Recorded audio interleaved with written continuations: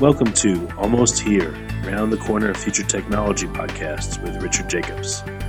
Future technologies poised to transform our lives for better or worse are the focus of this podcast. Almost here means these technologies are now here and starting to be used, or just around the corner, from Bitcoin to artificial intelligence, 3D printing, blockchain, virtual reality, and more. Hi, this is Richard Jacobs with Future Tech Podcast, and I have an interesting guest today.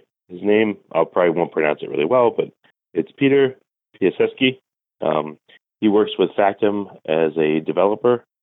He's also a long-time blogger about Bitcoin and cryptocurrencies in general. Extremely knowledgeable guy. Peter, how are you doing? I'm doing fine. How are you doing?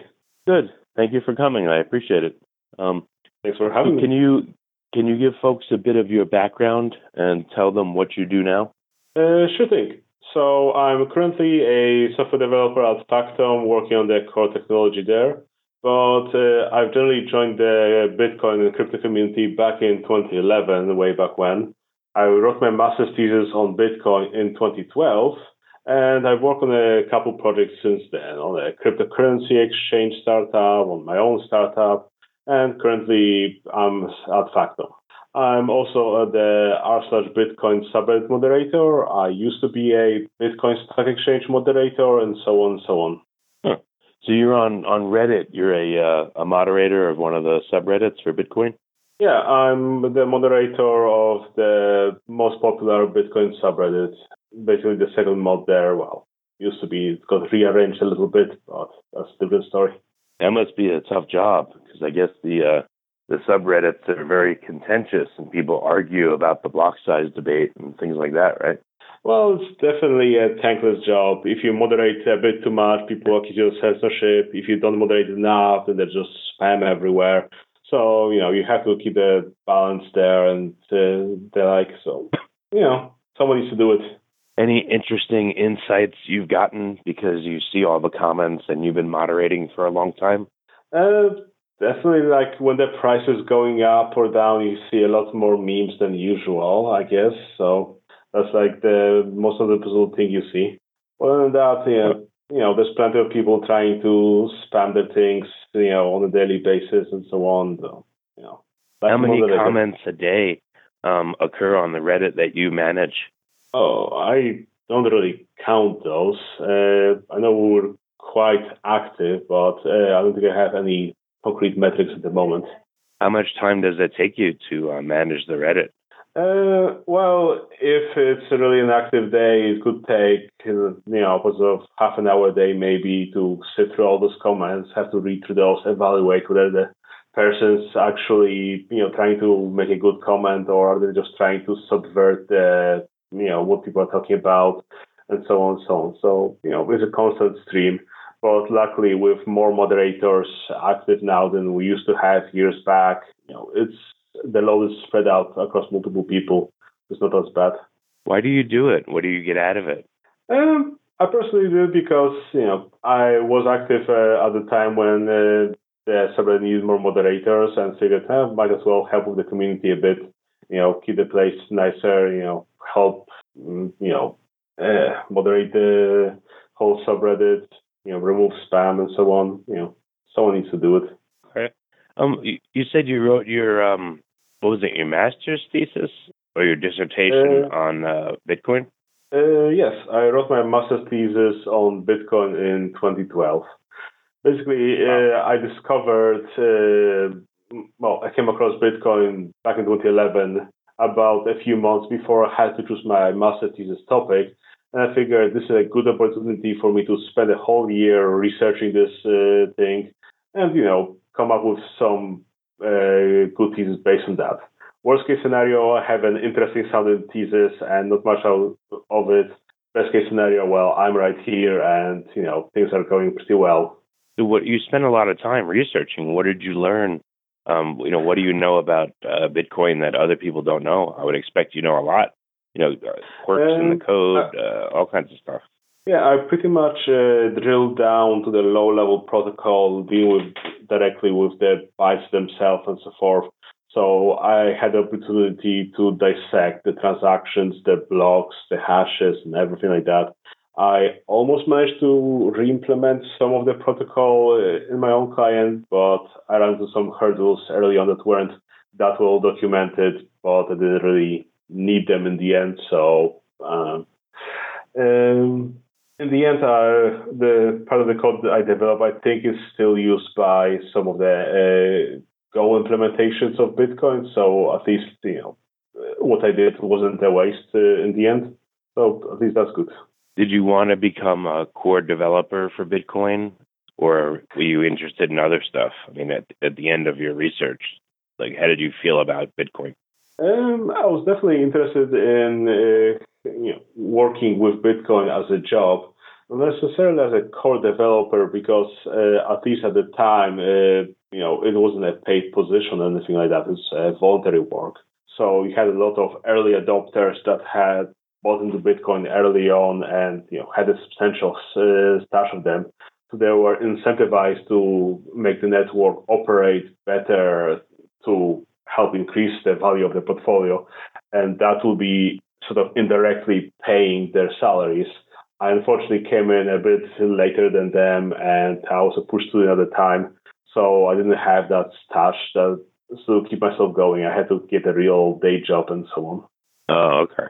So from looking closely at the code at the low levels, did you discover anything that surprised you or impressed you? What's your perception of it right now? Well, definitely, when I first discovered Bitcoin, I really appreciated the beauty of it from a programmer's perspective, because it is applied pure cryptography in a really innovative fashion that nobody has put together like this, up to this point, which really speaks to it. I remember there were some famous cryptographer way back in the day was saying that when he was examining the code and when he thought he found the bug, right after that he would find some exact code that handles this sort of exception and so on. So there weren't really that many holes to poke in the Bitcoin protocol itself. Bitcoin definitely has a lot of quirks in it when you're looking down in it. There's a little bit of wonky way of encoding some numbers or bytes where it's like a middle endian sort of way. So there's definitely a style to it, I would say, that, if you wanted to re-implement it, I don't think you'd use the same approaches as Bitcoin did. But, each their own in the end.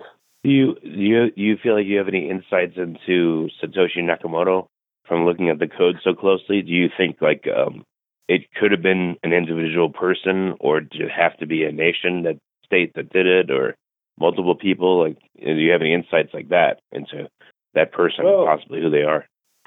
I would say that the Bitcoin protocol, as it was in the day, isn't as complicated as it couldn't be implemented by a talented developer. The biggest hurdle of Bitcoin is figuring out how to make it work. But once you crack that little riddle there, everything else is pretty much just implementing it. Like in the year when I was researching Bitcoin, I almost managed to re-implement it myself, and I was still a student. So someone with years of cryptography experience probably wouldn't have a problem implementing the Bitcoin protocol from scratch if needed. So definitely one-person job is a possibility here. I don't think you need a large team of developers to implement Bitcoin as is. But, you never know. Could be one individual, could be multiples. We don't know. Right. And what work what are you working on now? You said you were working on an exchange. I don't know if you still are. What are your current projects, and can you describe them? Well, my current day job is I'm a core developer at Factom. So I'm developing the core blockchain technology behind the Factom blockchain. So I'm working on the Factom daemon that runs the network, and small software surrounding it, like anchoring Factoms into the Bitcoin network, and so on and so on. So it's pretty much a low-level tech position here. Okay. And what about some of your past projects? You said you worked on creating an exchange? Yeah. About a year or two after I finished my thesis, I was approached by a cryptocurrency exchange startup that wanted to develop their own exchange. So I worked with them for a few months, developing their core trading engine, getting it up to speed, making it a lot more, being able to process way more transactions than they initially could, and so on. Unfortunately, that exchange didn't launch in any public fashion as the last time I checked. So, well, that's unfortunate. After that, I started my own startup where I work with a business partner of mine here in Vancouver. We're exploring a couple interesting fields of cryptocurrencies.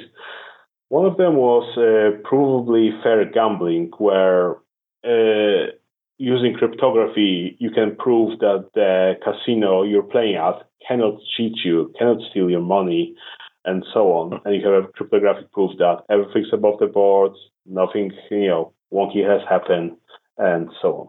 How can you do that? How do you prove that what are you proving, that the odds are set at a certain skew? Well, yes, you're proving that the odds are known in advance, and that the random number generated was not generated just by the casino, but you as the client that have your own best interest in mind also participated. So the casino could not just roll the numbers and tell you, okay, this is the outcome, now pay me the money because you just lost. You say, okay, because of this mathematics here that we're applying, we did not know what the outcome of this next roll will be until you contributed your part. Therefore, nobody could have, done any shenanigans just to steal your money. And because of that, everything is above the board, everything is more honest, and yeah. So what would you look for patterns to see if there are patterns, and the random number generator is not truly random? No, it's not about the random number generator being not random. It's about that your contribution to the random number has to be taken in, and there's a set number. Say, if we roll a die, you commit to some number, and you provide me with a hash of it. A hash is a cryptographic digest, which is a one-way encryption, basically, that you commit to some certain number. Then I tell you my number, you add them together, do, say, modulo 6 or whatever dice we used, and then you provide me with the outcome. After that game, you reveal what number you've committed to, and I can check, okay, my number plus your number equals to the outcome, and your number is, committed is the same as what you've presented me earlier. Therefore, you could not change your number. You did count my number. And because I provided my own number, you didn't know what the outcome of the game was before the game actually played out. Huh. It's a little bit of... Go ahead. It's a little bit of applied cryptography that's maybe not as easy to understand straight away. But once you sit down and understand what's going on, you sort of get it that, yes, with those algorithms in play, there's no way the casino can cheat really here. Is there a way that a player can game the system by reporting false information or for them cheating? Provided you have at least one honest player in the group, the whole system is honest. I did explore some possibility where, say, you have a casino that takes investors' money, then plays against itself, and since it knows both the house number and its own number, it can on purpose lose the money that the investors put in and say, oh no, we lost the money, it's all above the board. And, basically try stealing some money away from the people that invested in it rather than the casino itself. But that can also be addressed in some different ways. But, that's really getting deep into it. All right. Gotcha. What are you doing now what kind of work are you doing now that's fascinating you? Or what do you see in the Bitcoin system or maybe the altcoin system, the altcoin world that fascinates you now, knowing all you know? I would bet you have a very different and unique perspective on things versus other people. Well, definitely what I found interesting in the cryptocurrency space was what I call the Crypto 2.0 systems, which, for perspective, you have cryptocurrencies like Bitcoin, Litecoin, Dogecoin, which are essentially Crypto 1.0s, where the whole system supports one currency. So the Bitcoin system supports Bitcoins, Litecoin supports Litecoins, Dogecoin supports Dogecoins, etc. Now you have systems which are the Crypto 2.0s, the next generation of cryptos. We have Ripple, Ethereum, Omni, and so on, that allow you to support any number of currencies. So, for example, you can have someone issue fiat currencies or asset-backed currencies, so you have more flexible transactions without worrying about the value fluctuations. Whether Bitcoin is going up and down, $1 is $1 in the end, provided you can trust the person that issues that asset. And generally, those currency systems are poised to replace the old banking systems, so SWIFT, ACH, and so on. Like even today, Ripple can do a multi-currency international atomic transfer in about 10 seconds for a fraction of a penny. So something like this takes banks weeks and a lot more money on top of it. So yeah, basically, hopefully this will be the future where, the banking is as fast as email, because why shouldn't it be? Well, for instance, if Ripple is so powerful, why is it seeming, and I don't know if it's true, but it seems to have been sitting for quite a while and not really going anywhere? Well, with systems like this, it's all about the network effect. When you're the first person on the platform, you're sitting alone, you can't really do all that much. When the next person comes along, you make one connection. When the next person, you can make two extra connections, and so on and so on. So you have to build up this critical mass in order to be able to do much. And there's a lot of infrastructure to be built there. You need to have the gateways that onboard the currencies. You need to have the market makers that trade between their currencies. And you need to have the actual users come in and start using the system for international trade or even settlement between each other. And because there's a lot more diversity here, a lot more currencies, and so on, then there's a lot more work that needs to be done than on something like Bitcoin, where you have just the Bitcoins and you just use them.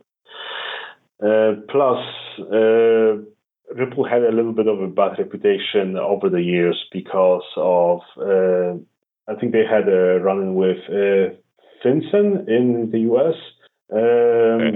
Because they got audited for selling some of their tokens without doing KYC, AML procedures, and sold some of their coins to some person that I think was convicted of selling firearms or something like that, who got licensed.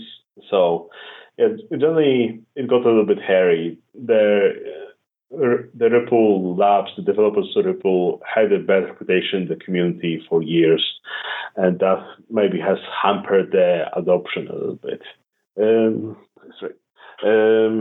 Because of it, the progression was stalled, but they seem to be getting back on track at the moment with news of more and more banks adopting them. Okay, and what do you think is going to happen over 2017 with Bitcoin and some of the highest market cap altcoins, or like you said, 2.0 coins or tokens? Well, at the moment, at the start of May, we're currently experiencing a really high growth in the prices of many, many currencies, which it looks like another bubble for the Bitcoins and altcoins. So we'll probably have a big bubble. It'll probably burst again. It'll probably, be one of the bigger news stories of this year for all the cryptos. But once that settles down, hopefully we'll have more development and actual growth happening in those currencies. So more people coming on board, more projects coming on board, developing with those platforms in mind, and generally making the systems more useful than they currently are. Even if the price goes up or down, it's all about what you can do with the currencies, where you can pay with it. And, most of projects are using those currencies. So what are some important developments you think that are still lacking or not finished that Bitcoin and some of the other tokens need in order to scale or just become more widely in use? Well, with Bitcoin, we've been dealing with the network scaling issue, which basically is Bitcoin operates on 1 megabyte blocks that generate every 10 minutes, which means there's only so many transactions you can process before you start running out of space. This started to be a problem about 2 years ago when the first solutions were proposed, and the developers still haven't reached a consensus of what's the approach that should be taken, when should it be taken, and so on. So that's basically the homework for Bitcoin. Hopefully this year, well, should be happening, yesterday, but it doesn't. So Bitcoin's homework is to solve its scaling issue, to implement some solution to be able to accept more transactions. If that doesn't happen, it's becoming more and more likely that the altcoins will start eating its dinner. I think recently the altcoin market has about 40% of the share of all the cryptocurrencies together. So Bitcoin's still taking its lion's share of 60%, but it's losing that edge every day that it doesn't scale. Whether it will continue or whether or not, it's up to anyone. It's guess. Nobody really knows what will happen in cryptos. But if you stagnate, you can't really, need to be innovating all the time. Do you think it's just because of the scaling issue that Bitcoin is slipping, or is it because there's so many different, altcoins out there and different tokens and different use cases proliferating? Well, even before Bitcoin had the scaling issue, there have been a lot of different tokens cropping up in there. All of them are worthless, a lot of them are scams, all of them are speculative.